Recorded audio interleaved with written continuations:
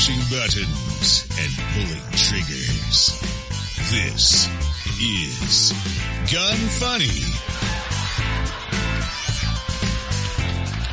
Welcome to Gun Funny episode 128. Today I'm going to chat with Sven from Manticore Arms, talk about SHOT Show 2020, talk about Taran and his Precious, and discuss the trends we saw at SHOT this year. I am your host, Ava Flanell, and Sven, how are you doing? Good. I am back from SHOT Show, as is everybody, and knock on wood, I'm like one of 3 people who didn't seem to get the SHOT Show flu. And so. I'm that third person. Actually, yes, and one of my friends was also the 3 of us. Every single other person I've talked to or dealt with, everyone's sick. Caught something either there or on the way back. Yeah, so. I know. This actually, I don't want to jinx myself, but this is my 3rd SHOT Show in a row now that I've gotten back and I've not gotten sick. So I think the key is no human interaction. You don't actually shake hands. You just wave at people. Yeah, you wave. If you really like them, you do an elbow bump. You don't. You can bow. You can bow. That's another one. So, exactly. Yeah. You do the Asian greeting. I don't look at any of the optics. Like you don't put your eyes up to the optics. I hadn't thought of that one. Yeah. I don't even touch really most of the guns unless I'm like really interested. Then I do, and then I immediately go wash my hands. But even the hand sanitizer, I'm like, not good enough. Like maybe in the time that I touch the gun, I'm making my way to the bathroom, but I washed my hands like religiously. And then when I got back to the hotel every night, I wiped down my phone, anything I touched with like Lysol wipes. And, wow, you're actually more on it than me. I hadn't thought about like wiping down my phone and stuff. Yeah. The one that always worries me is, and I don't know, how you do it, but when I'm at SHOT Show, I've got a lot of meetings and I'm going around, and a lot of times maybe I'll have some food in, my bag or whatever. And there was one morning I opened something up and I went to eat it, and I just sitting there going, I literally just am patient zero now, like, because I opened a package and my hand touched the food. Yeah. You get this almost like paranoia of, and the same thing where I have the little thing, I've got like 3 things of hand sanitizer and one of them hangs on my bag. So like every moment you talk to somebody like under the table, you're wiping your hands with hand sanitizer because you don't want to be rude. Like, oh, you're like, a carrier, but at the same time, you don't want to lose a week after the show. Oh, no, absolutely not. Like, I haven't been sick. Actually, right before I went to Dallas the week before, I thought I was getting sick, and I loaded up on the emergency, and then I did the Zicam stuff, but like the little Q-tip things that you put up your nose, which was like the weirdest thing to me. Is that the stuff that has like the zinc in it or whatever? I think I've heard of that. And you're supposed to take it like right when you start feeling the symptoms of a cold. And I know people that swear by this. So I'm like, screw it. What do I have to lose? Like I cannot get sick while I'm traveling the weekend before SHOT Show. And so I just like use that stuff religiously. And this is like the first time I've ever felt like a really bad cold coming on, and I just beat it.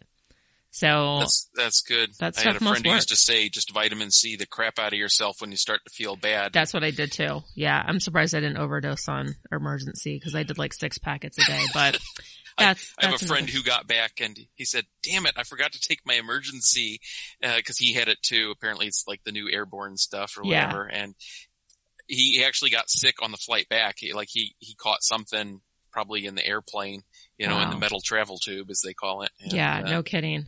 Well, since I've been back, I've just been kind of taking it easy. I have not even gone to work out. I haven't worked out now like in 3 weeks, which is kind of sucks because I could definitely feel my body just like become like sluggish. But I'm sure also eating cookie dough, 2 pounds of caramel popcorn, like all the junk. I had pizza like the last 3 days. Like it's kind of crazy. And I'm like, all right, what's going on with my life? Also have not exercised in 3 weeks, or probably the 3 years before that, but But did you eat like an entire pound of cookie dough? Because that's where I was this morning for breakfast. That's pretty much my breakfast every day. I could live in a world, and people think this is really weird, I could live in a world that had no alcohol, no drugs, no tobacco, none of that stuff. As long as there was sugar. It would, yeah, but sugar is the one thing that I cannot kick. It's just, it works for me. And, as silly as that sounds, I will probably regret that later in my life, but. You're like when you have the diabetes. Yes. Yeah. I've made the joke about that where we won't even go there. So. Yeah. It's too dark. It's thankfully I can still sit in a chair and design stuff. Yeah, there you go. My feet are swollen, so. Yeah. even if you have to like, for the record, I do not have diabetes, and actually I try to control my sugar intake at least moderately. I figure if that's the worst thing I do, life's not too bad, right? You got to enjoy something. So. Absolutely. I totally agree. Speaking of enjoying something, Manticore Arms. Normally I would do an ad read right now for Manticore Arms, but I have Sven from Manticore Arms here, and we're actually going to go in and start deconstructing the industry, talking about obviously SHOT Show, but we're going to start with something that you just recently designed. So let's get into it.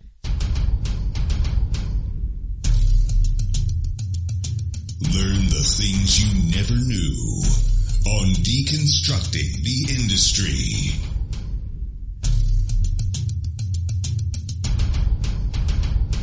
Man, that intro, like, it's I legit. feel like we're at a Vegas show and I'm going to reveal the new, the new iPhone 11 or whatever. Yeah, except for it's going to be better because the thing that you just recently designed is a lot better than every other, it's like, oh, well, this one has 2 extra cameras on it. Innovation. Your stuff's actually, innovative. So on that note, I was able to see the Wrathworks, what is it, the Warscorp 9 in person. Yep, the Wraithworks Warscorp 9. So. And that thing you did an awesome job. So just so that people are aware, so you designed this for Wraithworks. Yes, that's correct. There was a few people asked me the question. They're like, oh, do you own Wraithworks? Nope, I do not. So just the background story is that about a year ago, a new company called Wraithworks was formed, and they were looking to they wanted to do stuff that was different. Having been to SHOT Show, and I'm sure we can talk about this in a bit, you see things that it's the same stuff over and over. I mean, it's almost disappointing to see a new company and they're like just an AR parts assembler with whatever's off the shelf. And they're like, ooh, look, it's our new gun, but it's just your standard parts. And what Wraithworks wanted to do was really kind of push the boundaries of what you can do, at least with this first project, with an AR-15, and incorporate some new features. And also make it feed from a Scorpion magazine, which at the time we were not aware of anybody else doing it. I think 1 or 2 other companies has announced they're doing it, but we kind of took a different route from them. So if you guys haven't seen, recently I posted a YouTube video where I'm talking to you, going over it. So if you guys kind of want to get like an up close look at everything, but I thought you did an excellent job designing it. I mean, the way it looks even is, it's a lot different than a lot of like the PCCs that you would see out there. I even liked just even like on the upper receiver, just even that pattern where it kind of, it takes from like the handguard, the pattern of the handguard, and kind of implements that on the top of the receiver. The whole Scorpion mag thing is awesome, especially because they can use the mags that you designed for that. That is correct. Yeah, so being that I don't have a picture to hold up here, and even if I did, it wouldn't really I actually don't have difference. the guns here. So one of the weird things about SHOT Show is stuff getting shipped back. Yeah. You end up without a lot of your stuff for as much as a week, and actually later this afternoon I'll have some of the sample guns back here where I can finish up some work on them. But right now I don't have anything to show, but for those wonderful listeners who aren't viewers, since I guess there's no video here, what we've done is essentially it's a 8.5-inch barreled 9mm blowback AR-15 that takes Scorpion magazines. And what we've done design-wise is I always like to, there's a quote from Louis Sullivan, who was a very famous turn of not this century, previous century. So around 1900, he was a famous architect. And it's a line I always like to kind of live by when I'm designing stuff, which is form follows function. And essentially what that means is that you make something functional, but as you're incorporating that function, you kind of find what it's going to look like. You don't start with just aesthetics. The aesthetics come from what features go into it. So when we started designing this gun, Wraithworks, their things they told me were, we want it to be fully ambidextrous controls. The one exception to that is the charging handle instead of a traditional AR charging handle, especially since with traditional AR charging handles, if you're running a blowback gun suppressed, sometimes you'll get some gas kind of back in your eyes through where the charging handle is. They wanted to go with a side charger that was non-reciprocating and that the handle folded out kind of like the switchback charging handles we offer. That was one of the things they knew about us and the Scorpion magazines that really attracted them to, contact us and want us to do the design work. So that pretty much set where everything was going from there. With the Scorpion magazines, they're wider than a standard AR-15 magazine. They won't fit in a standard AR-15 lower upper. Well, right there, that says, okay, we know we're going to fit an AR-15 bolt in there. We know we're going to use an AR-15 trigger group and AR-15 barrels. That's great because those are all pretty standardized parts in the industry. And, if somebody wants to put a longer barrel on or a different handguard or whatever, if we design around that stuff or a different stock or an arm brace, if we use that as kind of our basis, we can pretty much do whatever else we want that accommodates the Scorpion magazines and all these other requirements they have. So the other thing they wanted was, we had designed some handguards for various people, and we have our transformer rail. They liked the profile of that, but they wanted M-LOK. And then they said, what we really want is to have a handguard. A lot of these handguards, they go to the receiver and there's this kind of awkward transition in shape.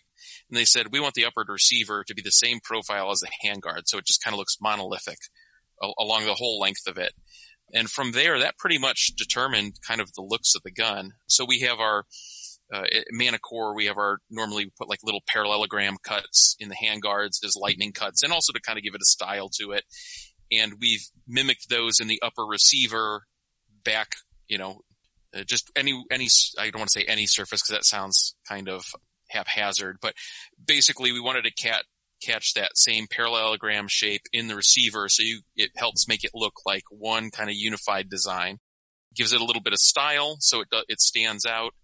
And, from there, everything else kind of fell into place, which was the shape of the upper receiver and the magazines kind of determined the lower and what we were doing. And, then we went with how do we put a side charging handle on it and how do we blend that in nicely with the side of the gun. So it's almost unnoticeable when it's folded, but when it's out, it's very accessible. And, from there, everything just kind of came together. It's got a paddle release for magazines like a Scorpion would use, but we've also incorporated an AR style button on not just the one side that you would normally have it on, but both the right and left side of the gun. You can press that button. It'll activate the paddle release. So you actually have 3 ways to release the magazine. It's got an ambidextrous safety on it. And then we've also done an ambidextrous bolt catch. So you have a lever that kind of pops up on both sides that when the bolt locks open, you can press down on that on either side, and it's the exact same control. It's not quite like a standard AR-15 bolt catch, only because, without getting too technical, an AR-15 magazine, the little piece on the magazine that activates the bolt catch is in the center rear of the magazine. And on the Scorpion magazines, it's way offset to one side, and just due to angles and leverage and things like that, we experimented with it and found that our system that we use works a little better. So for the most part, if you're familiar with an AR-15, you've still got the button, the safety, the bolt catch is in the same spot. And basically, if you understand the function of a standard AR bolt catch, this one's not hard at all. And you can shoot it left-handed, right-handed, switch hands in mid shooting, and it'll run just like you're used to. And then the charging handle is on the side, so it's out of the way. You don't get gas in your face, and ejects to the right like a standard AR because that's necessary with the bolt carrier we use. But that pretty much was it. And I guess what Wraithworks really told me is they said, hey, and this is for a designer, this is like the most awesome thing to hear. They said, we want all these features, and we want anything else awesome you can think of in the design. Nice. And it's like, you never get that. I mean, that's like, not to say I'm Michelangelo, but that's like Michelangelo, and they're like, go paint the Sistine Chapel, do whatever you want, pick the colors you want, and as long as it looks good, we're happy. So I got to say, as a customer, we've done design work for other people, and all of them are great to work with, but this is like a designer's playground, getting that opportunity where they just wanted to see how far we could take the design, and they really didn't dial it back at all. They've really crunched the numbers. They're hoping to get to like $1,000 MSRP. If they can get under it, even better. So they want to incorporate a lot of function, not just the same old thing that's all out there. So yeah, definitely. And I think you did an awesome job designing it and really separating it from all the guns out there, because like you said, it's like you just continue to see the exact same thing, and it's like, you know, just different name, but same exact design, and it just gets so boring after a while. Yeah. And there's the AR-15s, you know, in a specific, this is an AR-15. It's a very hybridized AR-15, one might say, because the AR-15, actually, when Wraithworks first came to us, they said, do you think you could fit a Scorpion magazine in an AR-15? And I played with it. I said, yeah, I think we could do this. It turned out to be a little more of a technical challenge than we expected initially. The bolt catch in particular was a lot of work, but a lot of companies, I think, they just want to crank out, you know, the same thing. You see, you can get 9mm guns anywhere for ARs, but they're all Glock mag fed, you know. You might see a few with Colt mags, and part of it was aesthetics. They just liked the way the mag looked in there. Part of it was there's a lot of aftermarket support for those magazines now. Yeah, the Manticore one included, but they just felt you don't have to do the same thing, and being different is it's, you know, innovation is a word that's probably thrown around too much, but they wanted to do something that was new and different because they felt there are better solutions to what's current that you can come up with. You know, maybe it's not for everybody, but the idea is if you like Scorpion mags, if you like paddle mag releases, if you like fully ambi controls, if you know, like to shoot suppressed, if you like charging handles that are easily accessible with your offhand, all of these things can be incorporated. And it's, you know, it was a lot of work, but it's not impossible, and it works, you know, and that gives the end user a lot more of a gun, you know, as opposed to everything else that's out there. You can get something new and different. Yeah. And what is MSRP on this? It's not officially set because they're still trying to, you know, we had some different triggers in them, binary triggers, ALG defense, and other things at the show. Okay. I say we as in I was the guy who ended up assembling them for the show, so I say we a lot about this. Yeah. It's my baby. Yeah, it's my first official gun to launch at SHOT Show, so for me this is a proud thing.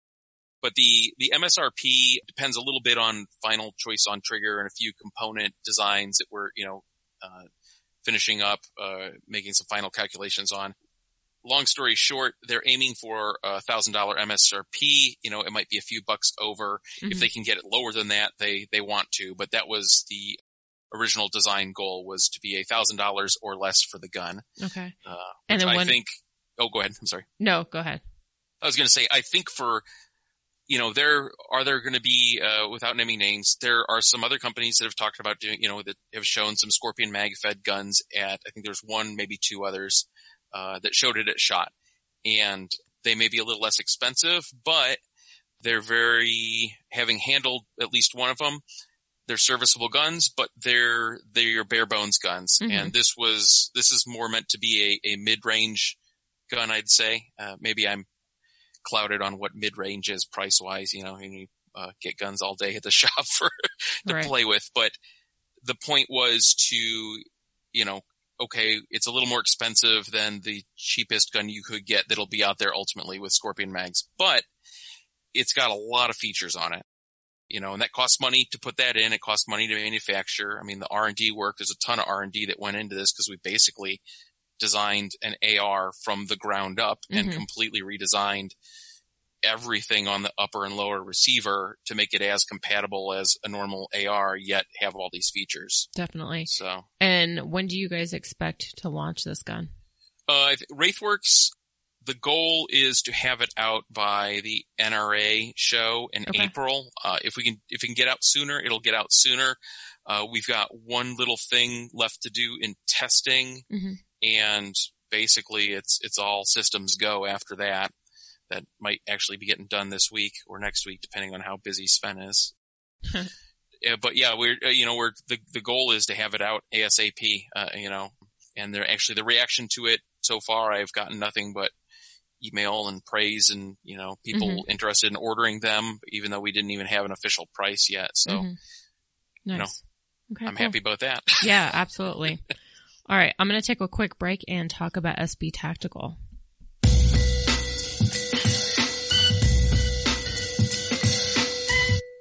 So SB Tactical, that was the booth that you had the gun that I saw, the gun for the first time.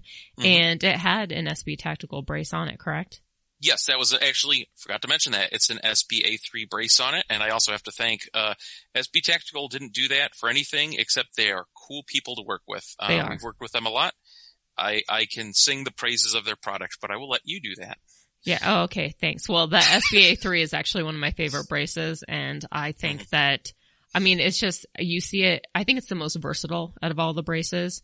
It's adjustable. I mean, it's just, I think it's perfect for any PCC or, you know, really any gun. I mean, it doesn't even have to be a PCC. Like, you could easily replace your stock with this brace and you really wouldn't know much of the difference. So I would definitely recommend check them out. They also have a bunch of adapters too, and they're really affordable. They're like $60 to $50, but if you use the code GUNFUNNY15, you will get 15% off, and that is at sb-tactical.com. All right, so Sven, let's talk about some of the other stuff that we've seen at SHOT. There was there was actually quite a few like new launches. And there was it's funny, you get back from SHOT and a lot of times you see videos 2 or 3 days later and you're like, oh damn, I wish I had known that was there. You know, it is hard to explain to anybody how many things there are to look at. And it's not like you really have a roadmap for it. Mm-hmm. You get there and you just have to wander by. And, you know, if your days are like my days, which it sounded like they are, I've got meetings like every hour. I'm meeting with people. I might happen to walk by a booth, but unless somebody says, oh man, did you see the so-and-so? Sometimes you don't know to go check it out. Oh, I know. They actually should just start having like a section on the SHOT Show website, like all of the new products. Because you're right. Like, unless it's like, oh, hey, did you go over and check this out? And between you and I was so freaking busy this SHOT Show. Like, this was my busiest show. I probably only made it to like 10 booths. I'm not even kidding. I really was not able to walk around at all this year. And I was there for an entire week, but I was so freaking busy. I didn't even go to a single party, which is. Yeah, me neither. I was in bed by 10 each night because I had early morning meetings the next day. And, you know, you can always get into is there time to party or not? Right. You know, some people pull it through. I'm not that person. Yeah, I personally had to be on my A game like every day. So yeah. I did have like a bunch of dinner meetings and stuff, but I was probably back in my hotel by like 12. So, but, some of the stuff that came out. So I saw, Franklin Armory. They created a 1022 binary trigger, which sounds pretty cool. Mm-hmm. Wasn't able to check that out, but I was like, okay, that's kind of one of those things. Honestly, of all the binary triggers, and I should mention, the Wraithworks had their gun at the Franklin Armory range day, 2 of the guns set up with binaries, and, you know, my binaries aren't my thing. Not to sound elitist, but no, it's not really my thing either. I can do post samples and stuff, but I totally get the market space. But it almost seems like a 1022 makes sense for a binary, because that would be fun and not expensive, and you're not using it as, you know, your house gun or whatever. It's just a toy to enjoy. That sounds like fun. That one I might do. Yeah, that's exactly what I was thinking. I was like, out of all the binary triggers out there, that one makes sense. Diamondback, they came out with the DBX57, which it's it's a pistol chambered in 5.7 by 28, and it's kind of an AR based pistol, yeah, right? Like so it's not one where you can fold the stock on it. Exactly, so. Yeah. So it's not a handgun, but it classifies. I won't lie, as a I had to actually look that up when I heard about it when I saw you mention it yesterday. Before we, when we were talking about the show for today, man, Diamondback, I would not have expected them out of that. I know. For me, I think a Diamondback is like the inexpensive pocket pistol people, but it's great to see, like, they put a lot of time into that. I saw the video and was really impressed. So. Yeah, I was thinking the same thing. Cause you're right. They either make kind of like lower end handguns or I guess like less expensive ARs and stuff, but they also have some that in my opinion are a little bit overpriced as far as some of their ARs go. So I haven't always been like a big fan of their stuff, but this actually looks really nice. It looks like they put a lot of time and effort into it, and I'm excited to see 5.7, another gun that's 5.7, because with Ruger launching their 5.7, really the only other guns that are on the market are the FN, the P90 or PS90, and then the I know the 5.7. They've got they have the one that takes 5.7 AR that the FN57 mags, but they actually, I just happened to see that, and I'm assuming they had it at SHOT Show, but they actually have AR style mags that are kind of sleeved on the inside. They're like ground up manufactured that take 5.7, and they're now offering 5.7 ARs that have a 40 round AR style magazine. And it was actually, it's like the renaissance of this round that's been around for forever. And it's just now just starting to finally bloom. Yeah, maybe it's, and I think the problem with the 5.7 is not the round itself. I think it's it's a mid-power. It's not really a rifle round. It's not really a pistol round. It's kind of like the modern .30 carbine, but there just weren't any guns for it to really make it popular. Yeah, and so it even seemed like FN didn't care that much about it. Yeah, here and there. I know, and honestly, I'm hopeful that this will actually drive the price in ammo down, just because there's more guns, being created, chambered in that round. But personally, like I always said, like, hey, zombie apocalypse happens, my go-to like backpack gun is going to be like the, the PS90, because 50 rounds of 5.7, I think it'll definitely do some damage. And yet, it's easy to transport. Let's be honest. If you get, getting shot by 5.56, getting shot by 5.7, if you got hit by that in the apocalypse, or whatever, in civil unrest, you got a lot of problems. You got a hole in you. Yep. Regardless how big the hole is. So. Exactly. The gun that was named, I don't know, Gun of Shot, and this is by Recoil Magazine.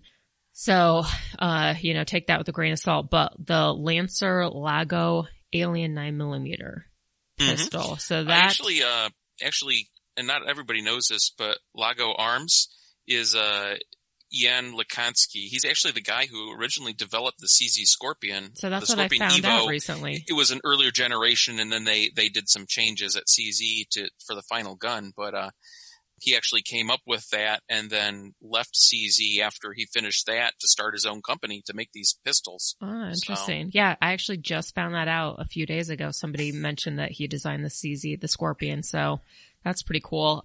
This gun looks badass. I think it's actually, like, you can see where the bore, the access is extremely low. So it looks like it's extremely flat shooting. It has like a high cutout, where the grip is, so that you can get like a really nice grip on it. So it looks like it would, basically shoot with like next to no recoil. The only thing that that I didn't like, and you already know where I'm going with this, is the $5,000 price tag. Maybe that's 5,000 Czech dollars. Gosh, we could hope. What I gotta say, Jan, when he designed this gun, you see it, and there is no compromise anywhere. It is a piece of art. He did exactly what he wanted. I think my understanding is he left CZ. It was whatever, amenable, but he knew what he wanted to do for his next project, and he didn't want to have anybody telling him how to make changes or things. He wanted to put the exact gun out there that he wanted. I haven't seen the internals. I've heard a few things about it, how it was built. Is the $5,000 price tag because it costs that much to make? Well, I mean, starting up from scratch with a pistol is not a cheap deal. Will they stay at 5,000? Because I think isn't that the initial like limited edition launch, and then they said there'll be like a mass production one that's what I heard. Yeah. What's the price on that? Is it $3,000, $4,000? I don't know. But maybe. I think the only main reason all of us are like, oh, $5,000 is none of us would want to spend that on a pistol. But maybe there's people out there, and maybe that's what bootstraps the project to the point where he can offer a more affordable version to the public. Certainly, how much free marketing has he gotten out of the fact that it's a crazy pistol and the price tag? Everybody talks about it. True. Good or bad, it gets the name around. And honestly, after going to the Dallas Safari Club show where people were buying like $500,000 shotguns, I'm like, oh, $5,000. Yeah, no worries. That's like literally a $20 bill in their wallet. Like, they don't care.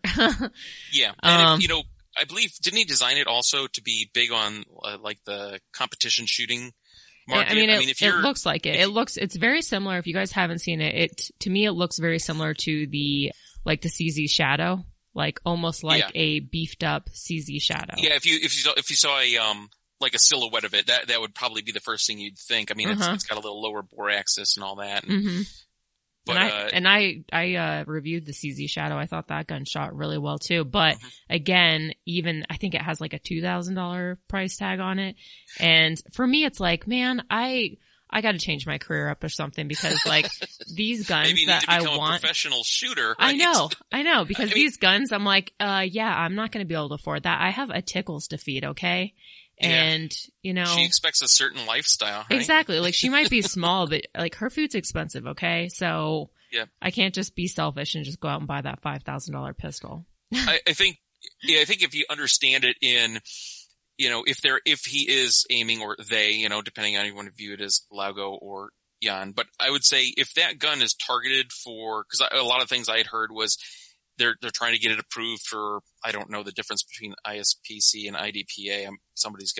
You're gonna get hate mail from that one. But if it's designed for that competition shooting market and that's the pistol you use, you know, and that helps you win, if that gives you that nth degree edge over the competition, then I can absolutely understand the price tag on it, because, you know, it's like owning a race car or a race motorcycle or a high performance piece of gear where, yes, it's expensive, but, you know, prices go the amount way of up. money that people put in their race guns anyways. So it's just like you're kind of just getting something that's like already great out of the box as opposed to having to replace a few parts and stuff. So yeah. Are we literally defending a $5,000 price tag right now? Yeah, we Is are. that what we're doing? Yeah, we are. Why are we doing this? I did not see myself doing that in this conversation, but okay, we got to move on. Gosh, what is going on with us? What's happening? We're like, yeah, you know, and if I just like, maybe if I could sell Tickles, like I remember I paid like $2,500 for her. I mean, she's a little old, but you know, yeah, people who call her a Chihuahua, I'm like, no, she's much more expensive than a Chihuahua. That's right. I've got a half Chihuahua, and she wasn't near that much. She was probably like $50 at the Humane Society. The high point range. So. Yeah. Yeah, Tickles is probably like that $5,000 gun. But if I traded her and maybe like two of my ARs, I might be able to buy that gun. So now I'm thinking about it. Well, you just need to get a sponsorship so you get one for T&E. Right? Yeah, there you go. One of the things that was not so expensive was the Sig Sauer Cross Rifle. So Sig, you know, their stuff can be kind of pricey sometimes, but they came up with this cross rifle. In previous episodes, I said it's very similar to the Fix, which is funny because some of the SIG guys, they listen to the podcast and they're like, how dare you compare it to that? But it looks very similar. It's the same damn gun. It does look similar. I mean, but it's not the same damn gun. It's the same damn concept, right? Yeah. I mean, it's literally adjustable stock and chassis and all that. I mean, you definitely can see the lineage, but. Mm-hmm. But it did actually shoot a lot different. So, I mean, I have the Fix. I was able to shoot the cross rifle. I was invited to SIG's range day, which dang, this is the first time I went and they put on a hell of a freaking range day, because before that I've always gone to like the media range day, and I mean, that's nice and it's cool because there's so many different vendors and you can shoot all the different guns and stuff. But SIG was kind of like a much more polished range day. And you know, if we're to talk about companies, SIG, they seem to go through generations of their guns faster than most people go through underwear. But, you know, there's probably a going commando joke in there somewhere.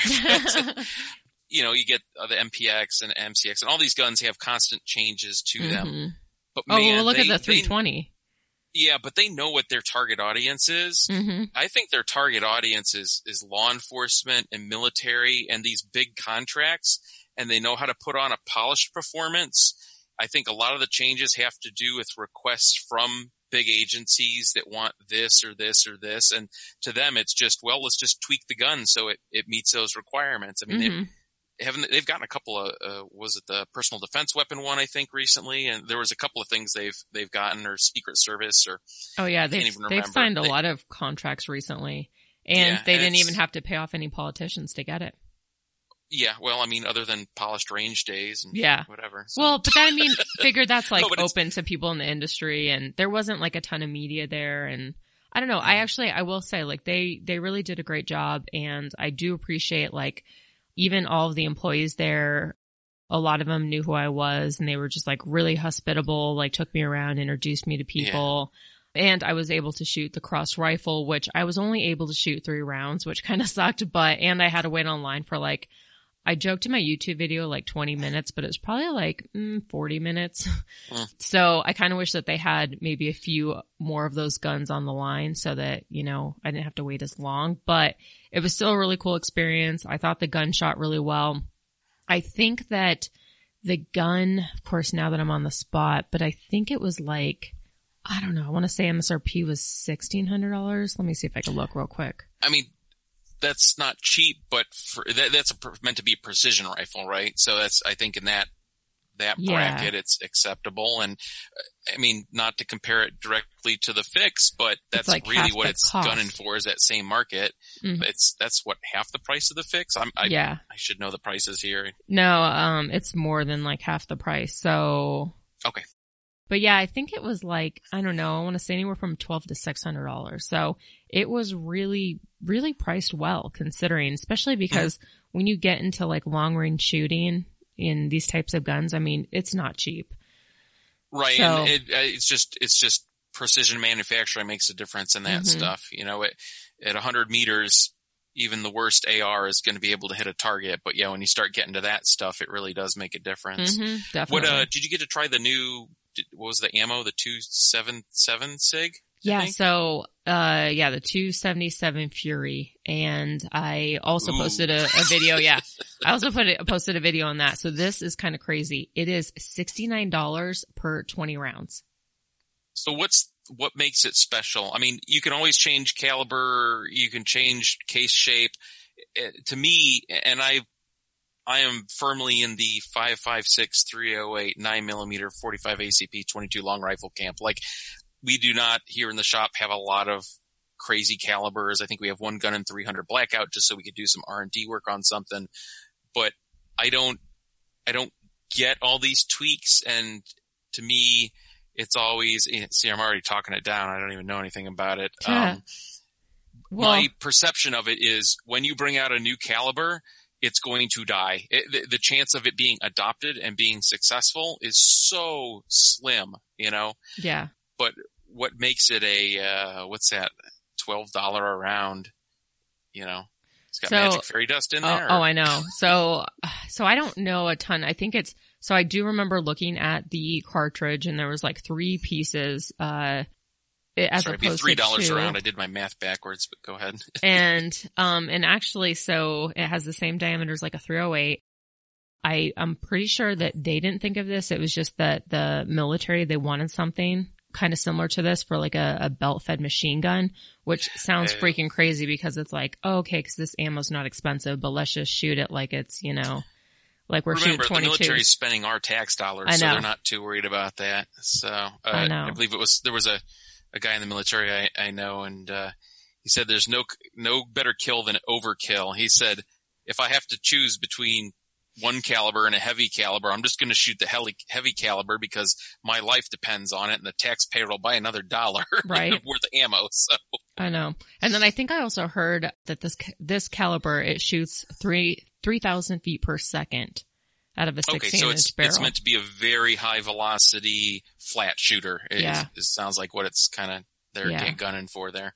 But again, I only shot 3 rounds, nothing substantial enough to like really, you know, come up with much of an opinion about it. But overall, having shot the fix and then having shot the cross rifle, there was definitely a difference. I thought it was enjoyable to shoot. But as far as like specifications and stuff, they are very similar. You know, the two are very similar. So, gotcha. Yeah. So is your take cautiously optimistic on that then? Yeah. Yeah. I'm going to contact them and see if I can get one for review and maybe do a comparison. Maybe they'll give you 20 rounds of ammo to shoot. Yes. I know, there right? There you go. And you have to wait less than 40 minutes to shoot 3 rounds. What is that? 12 rounds a minute, something like that. 12 minutes a round. Yeah. Actually, it's funny because I put out that video and people are like, oh my God, Ava, you're so negative. Well, that's what one person said. He's like, you're so negative.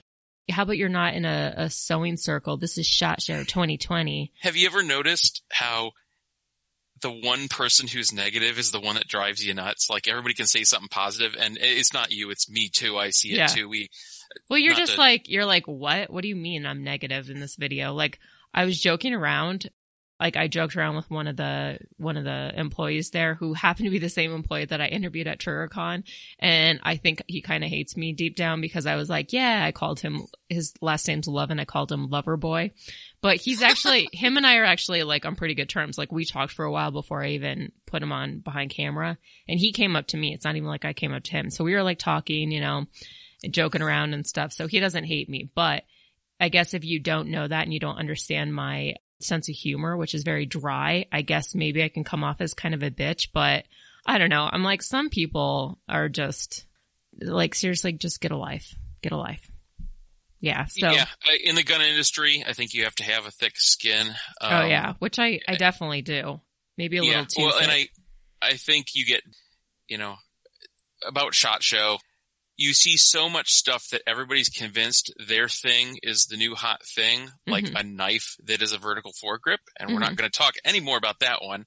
But you see all these things, you know, that you're like, what were you thinking? You get just kind of get numb to it. I think it's hard to see a lot of stuff. I mean, it's very hard to come up with a new product, something that's truly different. You know, even our Wraithworks gun here that we developed for Wraithworks, the Warscorp, it's still a derivative product from an AR. We, you know, when I say we designed it ground up, I certainly did all the design work to, you know, for the receivers and everything, but I did have the platform of the AR just as a starting point. It was not completely ground up. So you see a lot of stuff and you just start to, after years and years, it's like going to the local gun show and you see the same couple of guys that have the same stuff at their table every year and you can't figure out what's the big deal about it anymore. I think that just... Well, and that's probably how I react also when, you know, when I do products and stuff, because I don't really fake anything. Like I have a hard time like faking that I even like somebody or something. So what you see is kind of what you get. Plus I have natural resting bitch face, but it's like one of those things where, you know, that's why this is an audio podcast, right? Yeah, exactly. But it's like one of those things where, you know, people are like, where they say like, hey, do something you love. You'll never work a day in your life. Well, you could love Italian food, but if you eat Italian food every day, like you're going to get tired of it. So. And let me tell you folks, it is a smorgasbord of Italian every year at SHOT. Right? Or Swedish or whatever. Mexican, whatever you desire. Yep. Imagine being force-fed Chinese food for 5 solid days and then going home with and I'm Jewish and I like Chinese food. Like that's like the, you know, the food of my people. Well, you have to. That's your Christmas Eve food, exactly, right? Exactly. One of the guns that came out that's like starting to get a lot of slack is the Glock 44. That's now, I mean, which is crazy because I really like Glock. Like I typically use Glock for most of my self-defense firearms just because they're reliable. I shoot them well. And so it's a little disappointing to see that, you know, the Glock 44 is already having so many issues when Glock seems to be a pretty good company that doesn't just release products for the sake of releasing them. The Glock is, and I don't mean this as a disparaging comparison, Glock is now the vanilla of pistols. It is the thing by which everything else is judged. You know, it works. You don't have to think about it. My carry guns too are Glocks, you know, I got 17s, I got a 42, I got a 43X, all of that stuff, because I know how it works. It's a relatively straightforward system that's scaled up and down. You know what you're dealing with. And, the Glock 44, for people who haven't really tuned in, you know, the question is, what is the sample size? It's always hard to tell with internet feedback of, is it the same people running around saying something? But I've seen a couple of videos of the slide is some sheet metal construction that's overmolded with plastic to keep it light enough for a 22 long rifle. Slides are cracking. They're blowing extractors, out of battery detonations. What else? The magazines. I've heard a few people say the magazines are a little wonky to feed the last 2 rounds sometimes if you don't load them right, which some 22s have had that issue before. And also, I think from what I've heard, anything under 40 grain doesn't necessarily feed right. Yeah. But or it won't cycle the gun. And, which is kind of typical for a lot of 22s right out of the box. Yeah. I mean, with the weight range and the power level, when you're getting to 36 grains, there's just not a lot of energy in there to cycle anything. I mean, they went with a plastic slide and the thing still can't cycle it. I'll give them a pass on that one. But, you know, out of battery detonations and slides blasting is bad. I think the thing that caught me about it was there have been 22 conversions of the Glock out, and even licensed. Was it ISSC some years ago did the 22 long rifle versions of Glocks? You know, I think they were an airsoft company actually, and they were building 22 pistols that looked like Glock 19s and 17s under license, and they ran fine as far as I know. And so you've got, a decade or more of people making 22 caliber Glocks, and then Glock's campaign comes out, which, have you seen their advertising campaign for that? It's like girls camping and in yoga pants and walking around. It's like they don't even know what their message was with this pistol. Right? I didn't if you haven't seen this, you have to look it up. I showed it to my wife, and her words were, "What the not repeatable?" You know, like it was, she's like, "What is this for?" Like, she thought it was like a Saturday Night Live commercial, like a joke commercial, because they're talking about how they don't make anything that people may have come before with a product, but they make the perfect version of it. And man, talk about that being like biting you in the butt if this is really as spread as everybody thinks. Right. So. The Colt Python is back. They just made a 2020 version, which I don't know a ton about revolvers. I know about them. Like, there's not really much to know, but I'm not a huge revolver fan. But I know that there's a lot of people that are excited about this. It comes in 6 inches and I believe 4.25 inches. Yeah, which, Colt doesn't, I don't think they really make much to their own stuff. I'm sure somebody else makes the Python for them. Oh, yeah. Boy, you can tell where my opinion is on this, right? Right. Well, as long as they run reliably, which I've heard there's a few issues with triggers on them. I don't know. My brother is very big into revolvers, and he works here at the company too. And he said that, what he had heard, and this is all scuttlebutt too. You can only learn so much so quick here after a shot, but he had heard that they had tried to, quote, simplify the trigger group. And my brother actually does pistol smithing. He's done work on revolvers, tuning triggers and all that stuff. And he kind of shrugged his shoulders. He's like, what the heck is there to simplify, really? I mean, just stick with what works and be happy with it. Yeah, exactly. Another 22 is the new Ruger Mark V 10-inch barrel. Huh. Yeah. That's what I got. Huh. Yeah, okay. I know. I was like, 10-inch barrel. That's kind of crazy.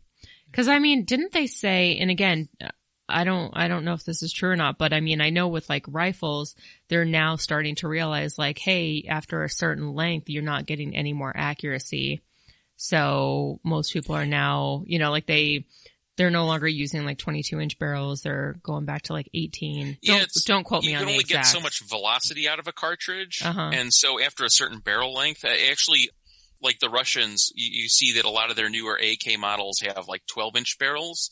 If they're in 7.62-39, I think they did the math and found they really weren't getting anything out of those, a 16-inch barrel. It really wasn't giving them any more power. The accuracy doesn't really change other than your sight radius. So, I was kind of thinking the same thing when I heard that 10-inch barrel. I would think the cartridge might actually start to slow down a bit, but maybe not. Maybe you're using really high powered, mini mags or maxi mags. And if it's the sight radius is super long, but I don't know. That is selling for $645 or $715, depending if it's the blued or stainless model. I would be interested to kind of do a side-by-side comparison on that. And then HK, their SB5, were you able to check that one out? I know what an MP5 looks like. So. Okay. Well, I am a little ambivalent towards that, mostly because a lot of the guns in our shop, like we have a full auto MP5 clone and stuff like that. And, you either have to permanently modify them, aka butcher them. And, the HK crowd, to me, the thought of turning that into post sample, I think most people would throw up or get pitchforks and torches. And I'm glad to see they're bringing it out. I think for the collector, this is pretty cool. Like if you're an HK fan, I'm glad to see HK is getting into what the civilian market wants, even if it's more of like a collector's edition. Cause what's the price?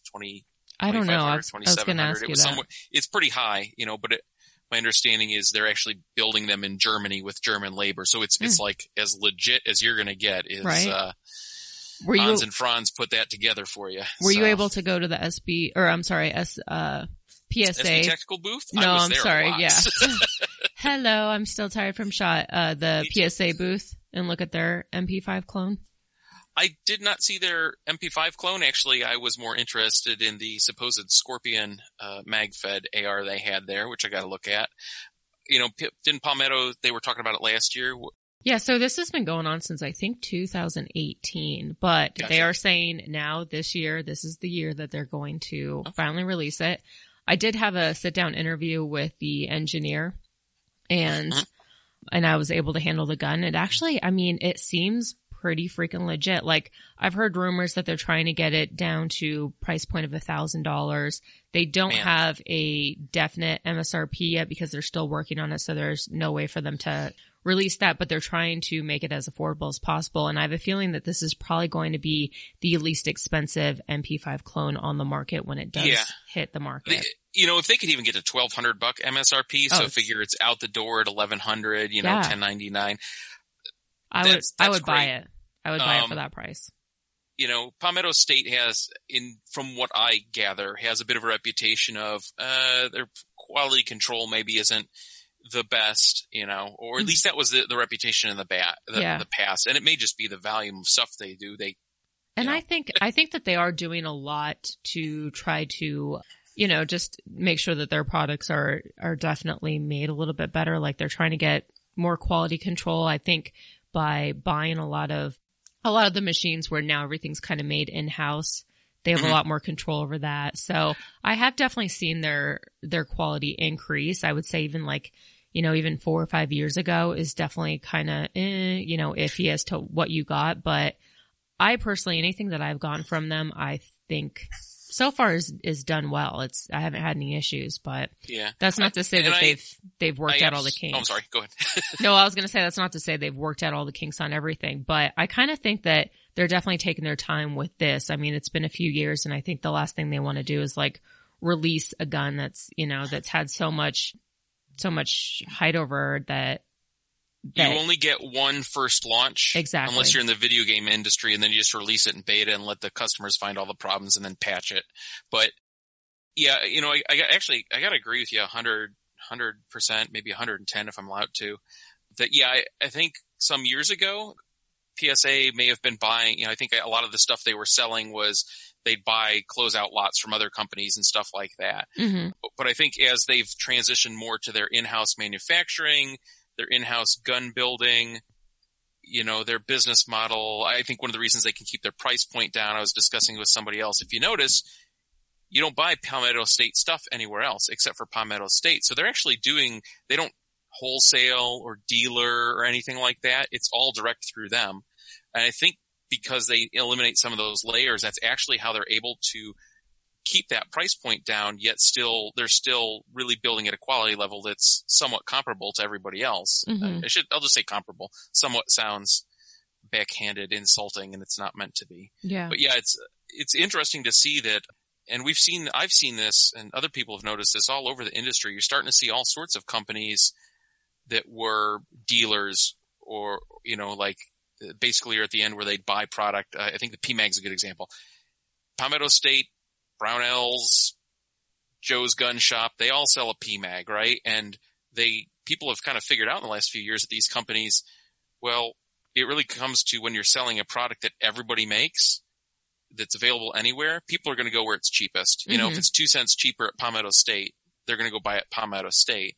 And I think what a lot of these companies like Palmetto and Brownells are two good examples have figured out is you got to have your own product line these days, something unique that nobody else offers, you know. So you got the Brownells 180, Palmetto State's doing the PSA 5, you know, all these different guns that they're offering exclusively directly from them. And I think that might actually be the business model we see more companies head towards in the next, 5 or 10 years here, that you see a lot of in-house exclusives of what they offer, because there's honestly less layers of people you got to pay when you do it that way. Yeah, definitely. And then one last product that I want to highlight, and I picked this because you specialize in bullpups, is the Escort BTS bullpup shotgun. Oh man, I didn't get a chance to check that out at all. Yeah, is that the one that looks a little bit like a Tavor or something? It does, yeah. I think, you know what? I think I actually had one in the shop here for like a week. Somebody loaned to me to look at. I'm not going to waste time looking at it because I'd have to dig that up on the internet. Yeah. And I am totally unprepared. It's not fair. She typed that in here. I didn't see it. No, it's cool. Apparently, it was here. I'm like, well, it was there before, but it apparently shoots 12 gauge or 410, which is interesting because I actually also saw an AR, I think from American Tactical Imports, an AR that shoots the 410 shotgun shell as well. You know, it's interesting to see. You know, certainly I think, and to step back, the Palmetto State gun, the PSA 5, we are seeing a pistol caliber resurgence. Like everybody in the industry has seen that, you know, Glock mag fed ARs, the Scorpion mag fed AR, you know, AR that we designed for whatever reason. And we're not quite sure why we're seeing that. I think part of it is ammo cost, you know, 9mm pistol calibers, half the cost, but you're actually seeing shotguns really come back with a vengeance. Yeah. You know, it used to be, okay, a pump shotgun was kind of cool, but everything else was kind of like, it was a different market space. And now you're seeing these more, I think the Saigas, when they started coming in, was that 10, 15 years ago, were kind of the starting point of that. And now you see all this stuff and it's crazy to see, you know, bullpup shotguns and all these different configurations that take traditional, you know, it's like Saiga mags in particular seem to be something that in the MKA magazines seem to be the two that everything's kind of standardizing on. Yeah. I agree with that. All right. Well, we finally finished that section. Woo! And I'm pushing forward because I know you have a meeting soon. We're good right now. Okay, good. Because I hope they don't mind waiting because we're only halfway through. I am looking forward to our next segment. So. All right, good. So before we get into our next segment, I'm going to talk about Sportsman's Guide real quick. So I just want you guys to know that they're offering free shipping on any orders that are $49 or more. And that includes ammo, which is great because you know, you can get a lot of great deals online with ammo, but then it's like, oh, just kidding. Here's the shipping costs and they're like outrageous. So anything, it doesn't matter what it is. If it exceeds $49, you get free shipping. And if you use the code GUNFUNNY20, you will get $20 off your purchase of $100 or more. And that is at sportsmansguide.com. Yep. I know what I'm doing right after we're done. There's always cool surplus stuff there. Dude, I know. I know. Like, well, when I had the Man Spot on, he was the one who told me about all the cool surplus stuff. I honestly didn't have it. Like, I had no idea. So I've been kind of like looking here and there just cause there's every day they're putting new stuff on there. So yep. Dang. So if you use that code, you'll get $20 off. All right. Getting into the AF segment. Ooh. Stupid, funny, cool. Interesting. Awesome. As... Never mind. AF. So right before SHOT Show, something interesting leaked out. It was a video that was taken from Taron Butler. He was the one that was recording it. Apparently, this video leaked from, I don't know, one of his old Instagram employees. And basically, it was him being super creepy with Jade Struck, who is a former employee, shooter of Taron Tactical. And basically, he was like, you know, talking to her, pressuring her to show her quote unquote precious. So basically like, you know, pull her pants down. And, I mean, it was just, I don't know, it's just super freaking creepy. Like I could barely watch it. It was, I watched the first half of it and then I just turned, I knew everything I needed to know then, you know, it is painful to watch. Yeah. So here's the thing, like people are saying like, oh, it was amicable, you know, flirting, like it was back and forth. It wasn't. And guys, if you think that is like, you know, flirting, then I feel bad for you because it's not. Like you could tell she was extremely uncomfortable. And I don't know her. Like I don't know Jade. Honestly, like even the way she looks kind of scares the fuck out of me. Like anytime I've seen her or Taron walk down the aisle of like any, you know, event that I'm at, I've always just like gone the other way. Mostly because he creeps me out and she just kind of looks like she'd just beat the shit out of you. But so I don't know her. So I'm not like necessarily sticking up for her, but as a female and just the way that she's acting, some of the things that she says, like she said no a few times and stop it. But you can tell that she's kind of going with it because he's her boss. She's getting paid $90,000 a year to be one of their pro shooters. God. So it's like she's kind of, you know, she's kind of like tipping, you know, like stepping on her tippy toes to an extent by trying to play it off. But you could tell that she was very uncomfortable. And, I mean, it's always something with this creep. Like, even it was like 2 years ago, right before Shot or at Shot, one of his, quote unquote, other influencer shooters, was, interviewed by some magazine, and it turns out she's like anti-gun and sounds like a total idiot, but it's like, cool, way to vet these girls before, putting your name on their jersey. So it's weird. So it's kind of, I don't know, the whole thing's kind of weird. It's weird that it came out right before SHOT Show. They always say that there's no such thing as bad publicity, but I do think that this is actually this is going to hurt Taran, because there was this one girl that actually messaged all of his sponsors or the companies that work with him. And it's not completely confirmed. I've seen screenshots of her talking to these companies, but STI, Trijicon, and Benelli have cut ties with him. And then I also heard that John Wick, the fourth movie, also will not be using his products. Ooh. So that's good. And I hope that is the truth. And I hope these companies definitely stick by it. As for all the other companies that he works with, like BCM, Federal, those companies haven't said anything. They've been quiet about it. And he did release, Taran did release a statement on his Instagram basically saying he's sorry and that the way he acted doesn't reflect on his values, which I'm like, okay. I mean, it was even painful to read, like, what he wrote. Can I just stop you there? Because I did read that statement. That wasn't a statement from Taran Butler. That was a statement from Taran Butler's PR firm in his name. Right. His crisis management team or whatever he's got there. It was really well written in very clear language of all this is not who I am. This is not what I reflect. That I'm embarrassed. Even though it was a private video and it got released, it was still inappropriate. I mean, it touched on all the buttons of, oh God, I got to how do we save this guy's career? Cause money is at stake. Exactly. So. I know. And underneath that statement, there was a bunch of companies that were defending him, like so many people and companies. And if anybody disagreed, they'd immediately get blocked from his Instagram. One of the companies that I noticed right off the bat was F1 Firearms. They're like, hey, these things happen. We support you. And, I'm sure that even my opinion of this is probably going to, a lot of people disagree with it, but I personally think any company or person that's going to back him up is disgusting. They're like just as much to blame as he is. They are the problem. And, being a female in this industry and having to deal with assholes like him, where it's like, you're kind of just put in a position where it's like, I honestly, I feel bad for Jade. I don't think that this was a position that she wanted to be in. I think that she saw a really good opportunity, a good job. And she, you could tell she enjoys shooting and she didn't want to lose her job. There is so much I have to say here. I know. And I'm gonna, if you don't mind, go for it. I guess that's why we're here, right? To discuss this. Okay. So I'm going to play the devil's advocate a little bit at the beginning, but hear me out here. Anybody who's listening, I am not supporting at all what happened here. And I've got a lot of thoughts on this.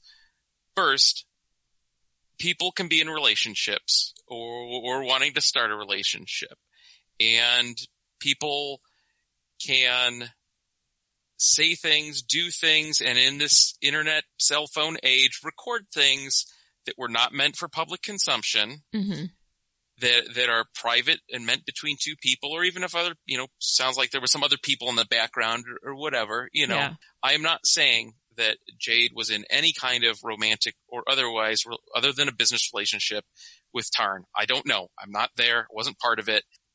That being said, for the love of God, even if that was personal and they were in some kind of relationship and he wasn't her boss, which right there, don't date employees, don't sleep with employees, don't even flirt with employees. That's bad juju. I mean, that you just don't do that in this day and age or ever, Yeah. Do not let your social media manager get a hold of that video and then do something that pisses them off. That you fire them or whatever happens. Private stuff between two individuals is private stuff between two individuals that are consenting, and I use that word because I agree with you.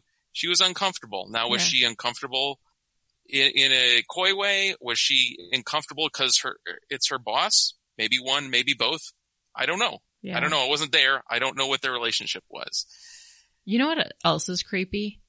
Is when this video was recorded a few years ago. So people are questioning if she was even 18. My wife asked the same question. Go ahead. Yeah. So people are wondering if she was even 18 or younger. Like if she was even a consenting adult at the time. And I mean, even if she was 18, like think about how old he is.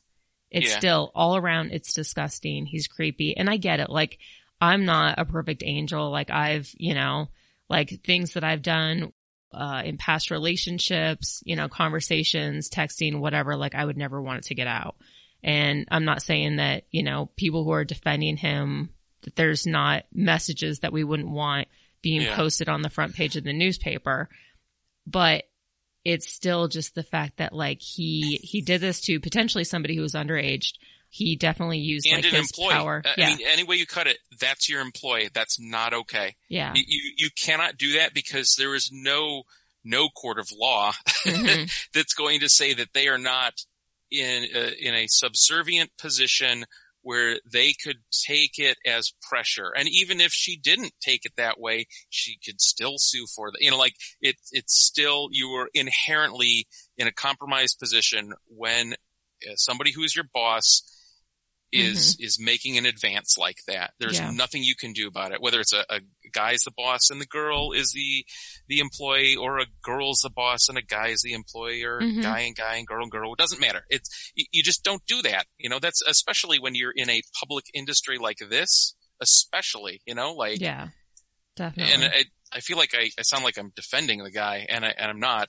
So, Ava, I'm assuming, and hopefully we don't run into the land of libel and slander here, but I assume you had heard rumors and things in the industry too, right? Like don't go around tearing, don't stuff like that, because things have been said through the industry for years. Like this is to anybody in the industry, I don't think this is a surprise at all. The only surprise is something was leaked that proved it to the rest of the industry, or the public in general, and ruined his reputation. That I've heard people say, well, I mean, I've always heard rumors. And again, rumors, like you don't know if they're true or not.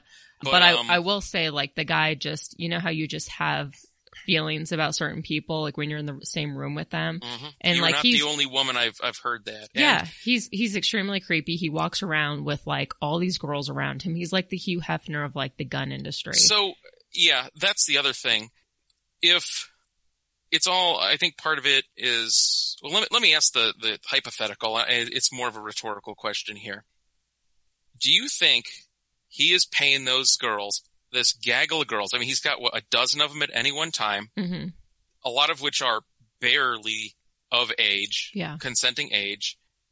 Do you think he's paying them $90,000 a year? So you're talking over $1 million a year for all these girls. He always poses with them and everything. Is he paying them to be pro shooters, or is he paying them to surround himself with beautiful girls? Right.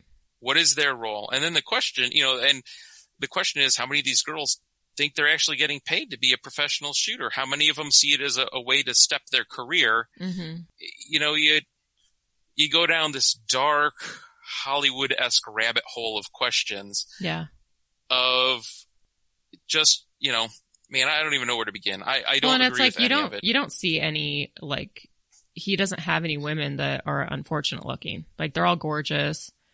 They, they can shoot.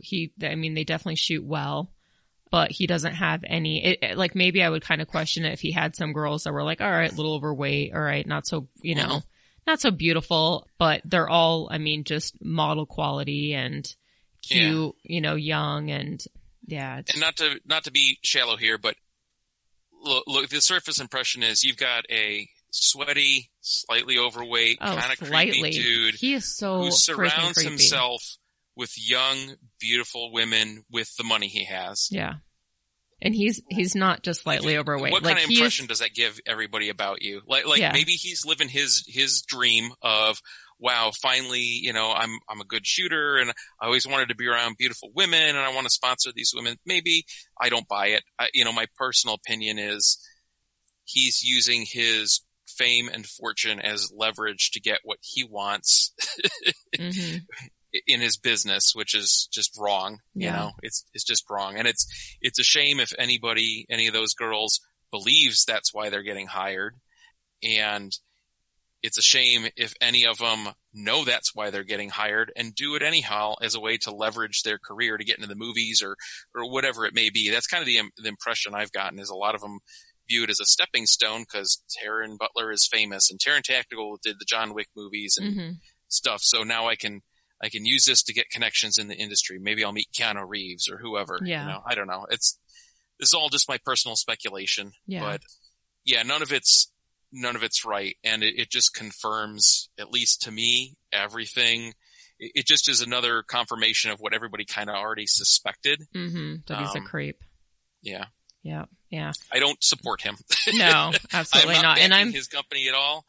I'm really proud of the companies that did, cut ties with him. And I hope that is, again, there's only messages, there's screenshots of messages of these companies saying that they cut ties. So it hasn't been completely official, but I hope that is the case, because if that is, then they've gained my respect.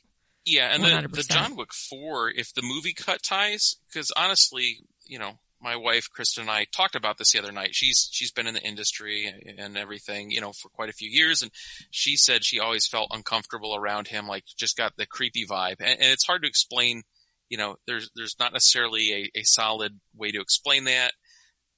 But, I trust my wife's gut feeling on things. I trust my own gut feeling. And I kind of had a similar feeling. And she said, well, what do you think is going to happen? I said, probably nothing. Okay, yeah, Trigicon cut ties, but I'm sure he'll still do the movies. So in some ways, I'm glad to see that Hollywood maybe isn't as hypocritical as I thought they were. Maybe I'm cynical about it, but to me, it's Hollywood always is kind of supported the hashtag Me Too, which is a valid thing, but that they'll say one thing in public and then do another in private, Absolutely. Yeah. And maybe that's not the case. Maybe there actually are some people there who actually believe in values and not just in money. So, yeah. All right, moving on. Woo! Let's talk about Sharps Bros. Okay.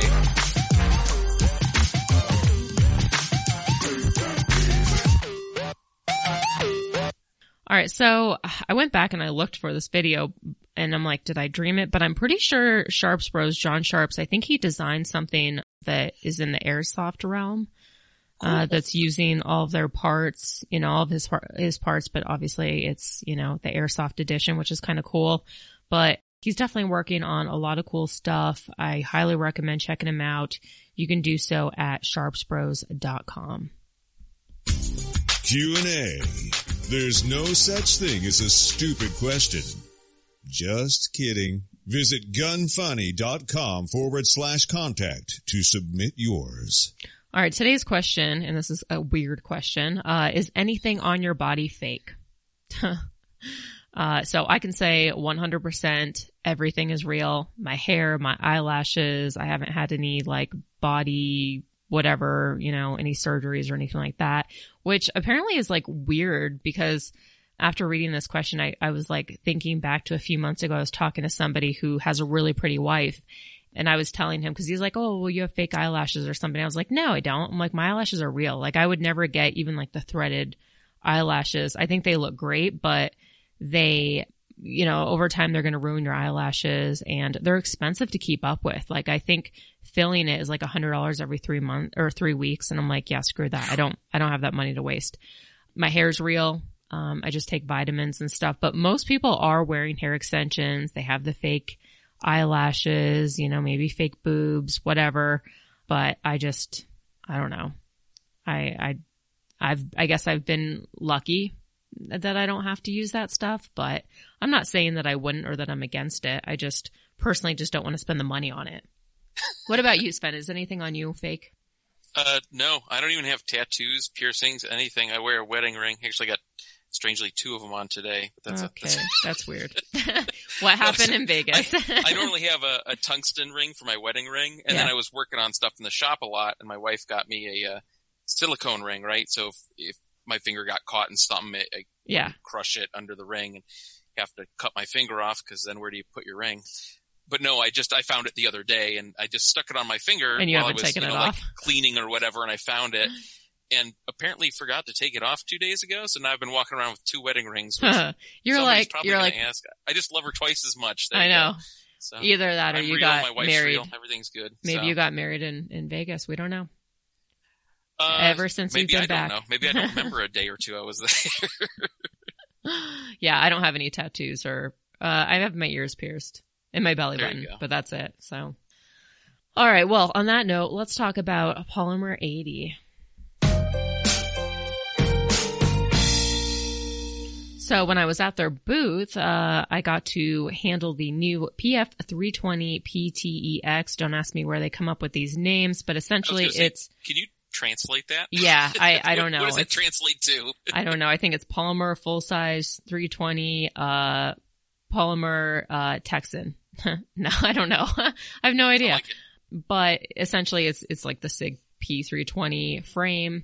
Oh, cool. And I've noticed that that's kind of like the direction that things are going in. I think because military and law enforcement adopted the P320. So instead of like having all these aftermarket Glock parts, which I think essentially by having the military and law enforcement use the SIG as their duty weapons, that created a whole nother market for SIG parts. So I think that that's kind of why we've seen an uptick in the 320 parts, but it does fit all of the 320, parts, the internals, the slide, the magazine. So that's pretty cool.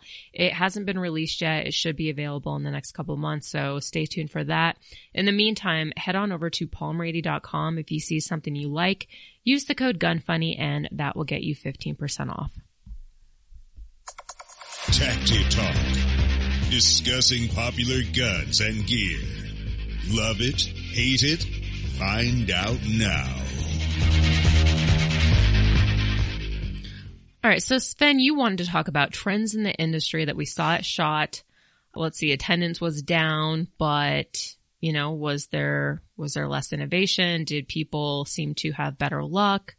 So we'll start with you. What were your thoughts on overall this year at SHOT? I thought crowds were down. I could actually move through the aisles. Actually, the best judge of that is how my meetings were spaced out and if I had to struggle to get to the next one. Right. And it seemed like, actually talking to some of the people in the booths, everybody was like, yeah, everybody's a deal maker here. You might not be making a deal with them, but it definitely seemed that, and even last year, I think the crowds were less, but 3 years ago, and I can't remember, I assume you were there too. Mm-hmm. Man, it'd just be packed. There was, did you notice there was no milk crates this year? I didn't see a single one this year. I saw one. And they were walking in front of me and I almost like tripped on it because those things are like heat seeker missiles for your ankles. But yeah, to me, I think, now they're requiring if somebody comes under your FFL's name or your company's name, you've got to show they're actually an employee of you. It seems that a lot of the little media people quote, and I say media in quotes, where it's basically a guy who has a YouTube channel with 100 followers. God bless them. Everybody started there, but a lot of these guys just use it as a way to get into the show. Mm-hmm. I didn't see a lot of that there. Actually, I didn't see a lot of what I would consider hardcore media at all this year really filming, I think. Oh, okay. Well, you saw me. All right. Oh, I saw you. I mean, but it's like you said, you were kind of anchored to 10 locations and that was about it. Yeah. Well, I reported live from the Century Arms booth, which shout out to Century Arms for being the, Oh, that's right. I visited you there. I should know that. Did you come and see me at the Century Arms booth? Yeah. Oh yeah, you did. I didn't remember either though, so it's okay. This is what SHOT Show is, right? You meet like a million people and then you remember later, oh man, I totally forgot. Right. I met that person. Yeah. So Century Arms, you had your entourage showing up all the time. So various people who knew you. So. Yeah. Which was nice. I appreciate everybody who came to see me and everyone who recorded live with me. We definitely had like a huge turnout, really great companies. Even really big names like SIG, IWI, Springfield, all of these companies that wanted to go live with Paul and I. And I'm really thankful for Century Arms for being the title sponsor and hosting us at the booth, which is great because, even just getting that booth, every little square footage is like thousands of dollars. So you have no, It's insane. Just the carpets. Yeah, I know. Just renting carpets, stupid expensive. I know. So I appreciate them letting us set up there and go live, live there for 3 days. But yeah, that's right. You did come and see me, and obviously it's okay. It's okay. I'm not a big swinger like IWI or SIG, but that's awesome. Oh, whatever. Whatever. But I did notice a lot of the companies that I talked to, they did say that even though attendance was down, they seemed to see a lot more deals and make a lot more progress, which you typically don't hear that much at SHOT Show. Like, I feel bad for a lot of these companies because they pay so much money. I mean, upwards of like probably $500,000 to be at SHOT. Oh yeah. And I mean, you get really some of those larger booths, and it's for to unload. Actually, I know for a lot of people said, because you got to have, I think it's the Teamsters or somebody has to offload the stuff. Maybe it's Freeman or whatever it is there at the facility. And a lot of people have told me in the past, it's more expensive to get your stuff offloaded at the dock and up to your space than it is to take it across country by freight. But the costs add up quick. Like, we looked at doing a booth, and I'm just there for meetings. We do the NRA AM show, but yeah, it wasn't worth the cost. Like I'm trying to figure out who I'm marketing to there, which sounds like a weird thing, but it's true. If anybody out there is listening right now and you're like, man, I got like a world beater product idea, and I'm going to go get my 10x10 booth at SHOT Show, and I'm going to spend my, you start doing the math, and probably if you're going with one other person, if you can even get a booth, much less the little next space, which is a 2x4 booth, you're in for $20,000 minimum, including your travel, your food, bringing your stuff in, setting up your booth, buying your booth, renting carpet, renting any furniture you need. This stuff adds up really fast. And the thing I always never could figure out about SHOT Show is, especially when the public was in there a lot more, it's meant to be a business to business show. It's meant to be media people like you come in, and so-and-so is talking to this distributor, or these two people are talking about a business deal together. We had a lot of that going on. The Wraithworks guns were on display. A lot of people talk to Wraithworks and want to carry the gun. Hey, that's great. That's exactly what that show is meant for. The public seeing the gun is kind of secondary almost, because SHOT Show was actually meant to be, originally, you show off your new products. It was like an auto show, and then see what people are interested in and what they're going to buy, and then decide if you're going to manufacture it. And now people, I think with the modern culture moving so fast, if it's not in stock, they like lose their minds. What do you mean I can't buy it right now? Mm-hmm. So, man, I just went on a tangent there, didn't I? Yeah, I almost took a little my Hamlet monologue about SHOT. I almost took a little nap. No, I'm just kidding. I'm just kidding. That's like when you do interviews, right? You just take a little nap. Exactly. Prop your eyes open, just kind of glaze over. So. That was another thing that somebody wrote on my YouTube video of me going live. They're like, wow, Ava, you look bored and distracted. And I'm like, again, resting bitch face. And two, I'm distracted because I'm constantly paying attention to my surroundings. Like, sorry that I trained myself. It's not resting bitch face. RBF stands for resting bored face. But I really wasn't bored. It's just one of those things where I'm usually thinking about what they're saying. And it's, I don't naturally just keep a smile on my face. Like, that hurts my face. But as far as being distracted, I'm constantly looking around at what's going on around me, just because as an instructor, I've trained myself to constantly be aware of my surroundings. So it's just, I was just like, God, people, just keep talking shit, people. Keep talking shit. Trying to think what else. That's trend-wise, I think we already mentioned like the 5.7. It seems to be having a bit of a renaissance. And then lots of companies have now started chambering the exact same gun in .22 long rifle, not just Glock, but we've seen, Chris Vector. I mean, there's just a handful of guns that have. And I want to say that's an easy sell, but if you like a gun and they offer it, or maybe you don't want to pay for the ammo, but you like the look of it, because a lot of it's aesthetics, a lot of it's what looks cool, It makes sense. It makes sense for a company because you've already got a design. It's too hard usually to pack a 22 long rifle into something that's larger caliber. You got a lot of room to work with. So it makes sense to me. It does. Yeah. Yep. All right.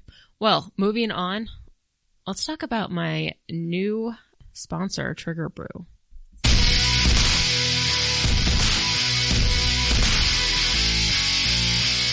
I got to remember that audio buffer is always a little abrupt. Bam, coming at you just like, caffeine. So Trigger Brew is a coffee company. Obviously, it's like every other coffee company out there. it's veteran owned, but that's all I'll say as far as them being kind of the same. If you try their coffee, don't just, you're not going to buy it just because their names are funny. Like they have a coffee that's illegal in California, gourmet shit, like just really funny names for the coffee, but it tastes really good. I've tried them all at this point. There isn't any that I don't like. This morning I had some gourmet shit. That again is the name of the flavor of the coffee, and it's a light brew, which doesn't light brew, don't they? You would think the opposite, but light brews actually have more caffeine, I believe, than the dark roast. If you're asking me, I have no idea. I don't drink coffee, so wow. I'm one of those people. Wow. Yeah, you must. That is the one thing that I do religiously every day. The minute I wake up, I'm like, I need coffee. So I'm thrilled, obviously, to have them as a sponsor because then I get unlimited coffee as well. But definitely check them out. Go to triggeredbrew.com, use the code GUNFUNNY, and that gets you 20% off. And this coffee is definitely not going to cost you an arm and a leg, contrary to the name gourmet shit. It's definitely gourmet, but you're not going to pay for it. All right, iTunes review. So next week, I'm going to read a review that somebody mailed me, which it just makes me laugh because apparently they had no idea how to work iTunes, which I get it. It's a pain in the ass if you don't have an iPhone and you can't just click on the app and log in. But so they actually mailed me an iTunes review, which I'm going to read that next week. And it was funny. But the ones that were actually written on iTunes is Squatty Bob. Of course, he's pretty much my number one iTunes reviewer at this point. 5 stars. I hit the wrong button. I'm all jacked up on cold medicine and I hit the 1 star meant to hit the 5. Cause this show is good. I really liked the last one with the lady who wears a tinfoil hat. It was a good mix. Squatty Bob, you have to make up for that by going in and putting a lot more 5-star reviews to right. fix that. Cause that's a killer, man. You're destroying her. I know, right? It's like one little 1 star. It's like your credit report. Or even, it's like Amazon reviews, right? You see like 55 5-star reviews and then the one person who has the 1-star review and then like they're reviewing something in a foreign language. Yeah. And it has nothing to do with the product, or yes, they're just like, they're well, complaining about Amazon took 2 extra days to deliver it and it has nothing to do with the product, but exactly. you ruined that product's rep. I know. Yeah. So get on it, Squatty Bob. Get off that cold medicine, even though I think everyone at this point in the industry is drinking cold medicine. Feel better, Squatty Bob. Tactical 616, 5 stars, best podcast. Just started getting into podcasts, and this was the first one I've checked out. I have to say, you set the bar high. Love the show, love the guests, and now looking forward to Mondays. Keep doing what you're doing. Thanks. All right, Sven, so out of those 2, who would you like to be a winner? If Tactical 616 will guarantee to not listen to any other podcasts and only yours, I'm going to go with Tactical 616. All right. Sorry, Squatty Bob. You get a silver medal. So. Yeah. I mean, you tried, but the 1 star, that's not cool, bro. Actually, honorable mention to the person who wrote a review and mailed it in, because that is just amazing. I'm going to take a picture of it and I'm going to put it on my Instagram because it literally made me laugh. They even drew stars. Think about that. Today, writing a letter actually takes effort. I mean, that person actually cared. I know. Yeah, no, it's hilarious. They even took the time to draw the stars and title it. And yeah, it makes me laugh. So I could tell you they're already going to be the winner next week. And if my guest doesn't choose them, well, I'll still send them something. That's cool. And just so you know, Tactical 616, Squatty Bob, you're both wonderful human beings for listening to the show. And even if somebody, mishit a 1 star instead of a 5, thank you for being honest about that. We appreciate it. Right. All right. We're going to finally wrap up after the show's an hour and a half. Congrats, Sven. I think you heard that 22 Plinkster was the longest show and you were like, all right. Just dragging this shit out. Yeah. You're like, well, I'm not a loser. I'm going to top his. It's fun to talk. This is fun. I enjoyed this. It's fun to recap SHOT Show. So. Absolutely. One of the things, speaking of 22 Plinkster, so in April, I'm going to go on his channel and I'm going to do a shoot off with him. Ooh. So I want you guys, listeners, I get to pick whatever the shoot off is going to be. And I'm trying to think, all right, what are my advantages and what are his disadvantages? And he's like over 6 foot. I've been working out doing bar classes. Well, not in the last 3 weeks, but I think I could do a bar pose and maybe shoot shoot a gun where the bullet, slashes the card, a playing card, in half. So I'm thinking that maybe that's what I'll do, but I'm really open to suggestions and I'd love to hear what you guys think of. So definitely don't hesitate to write in. Just go to gunfunny.com, contact us and submit your suggestion, because I'm definitely open for it, and should be a pretty good video. In the meantime, if you want to find me on anything else, go to gunfunny.com. There's links to both YouTube channels. I uploaded a lot of stuff from SHOT Show, so definitely check out my Ava Flanell YouTube channel. And there's a video of Sven talking about the Wraithworks Warscorp 9.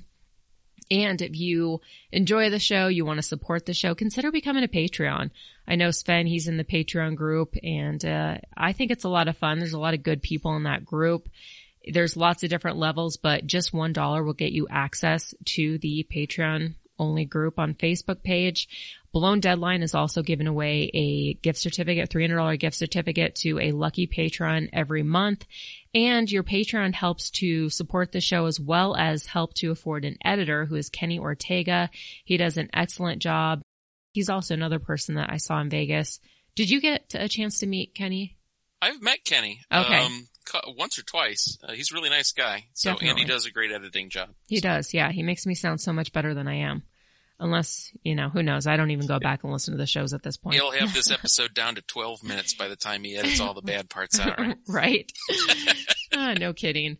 And I want to thank our $25 Patreons, who are Corbin Bonafide, Iraq Veteran, 8888, Ryan Morrison, Michael Alexio, Elliot, and Mike Pappas. Funny story about that. Elliot actually pays to include Mike Pappas's name, who works for Dead Air Silencers, and I met Mike. Well, I've met him. I've known him for a little while now, but he's a pretty funny guy. But it's funny because, Elliot and Mike, it seems to be that they're together now, so that's interesting. Joe Lyons, Charger Arms, and Justin Paulson. And King of the Patreon is still Jon Snow. He wants me to say that Operator Tickles likes her carrots like the skulls of her enemies, crushed. And Tickles loves her carrots. She eats the little baby mini carrot sticks. All right, Sven, thank you so much for spending the last hour and a half and recapping on SHOT Show and telling us about the new gun you designed. And just two things. What can people expect from Manticore and in the near future, and where can they find you?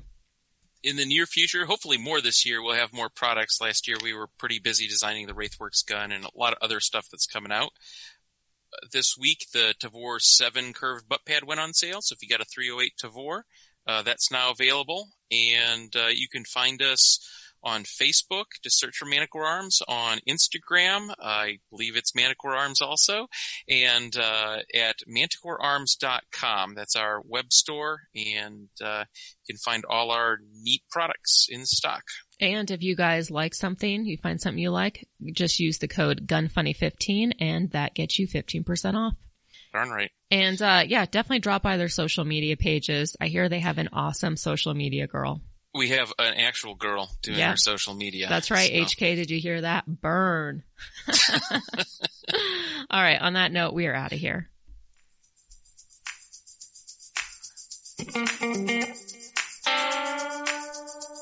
Want to send feedback?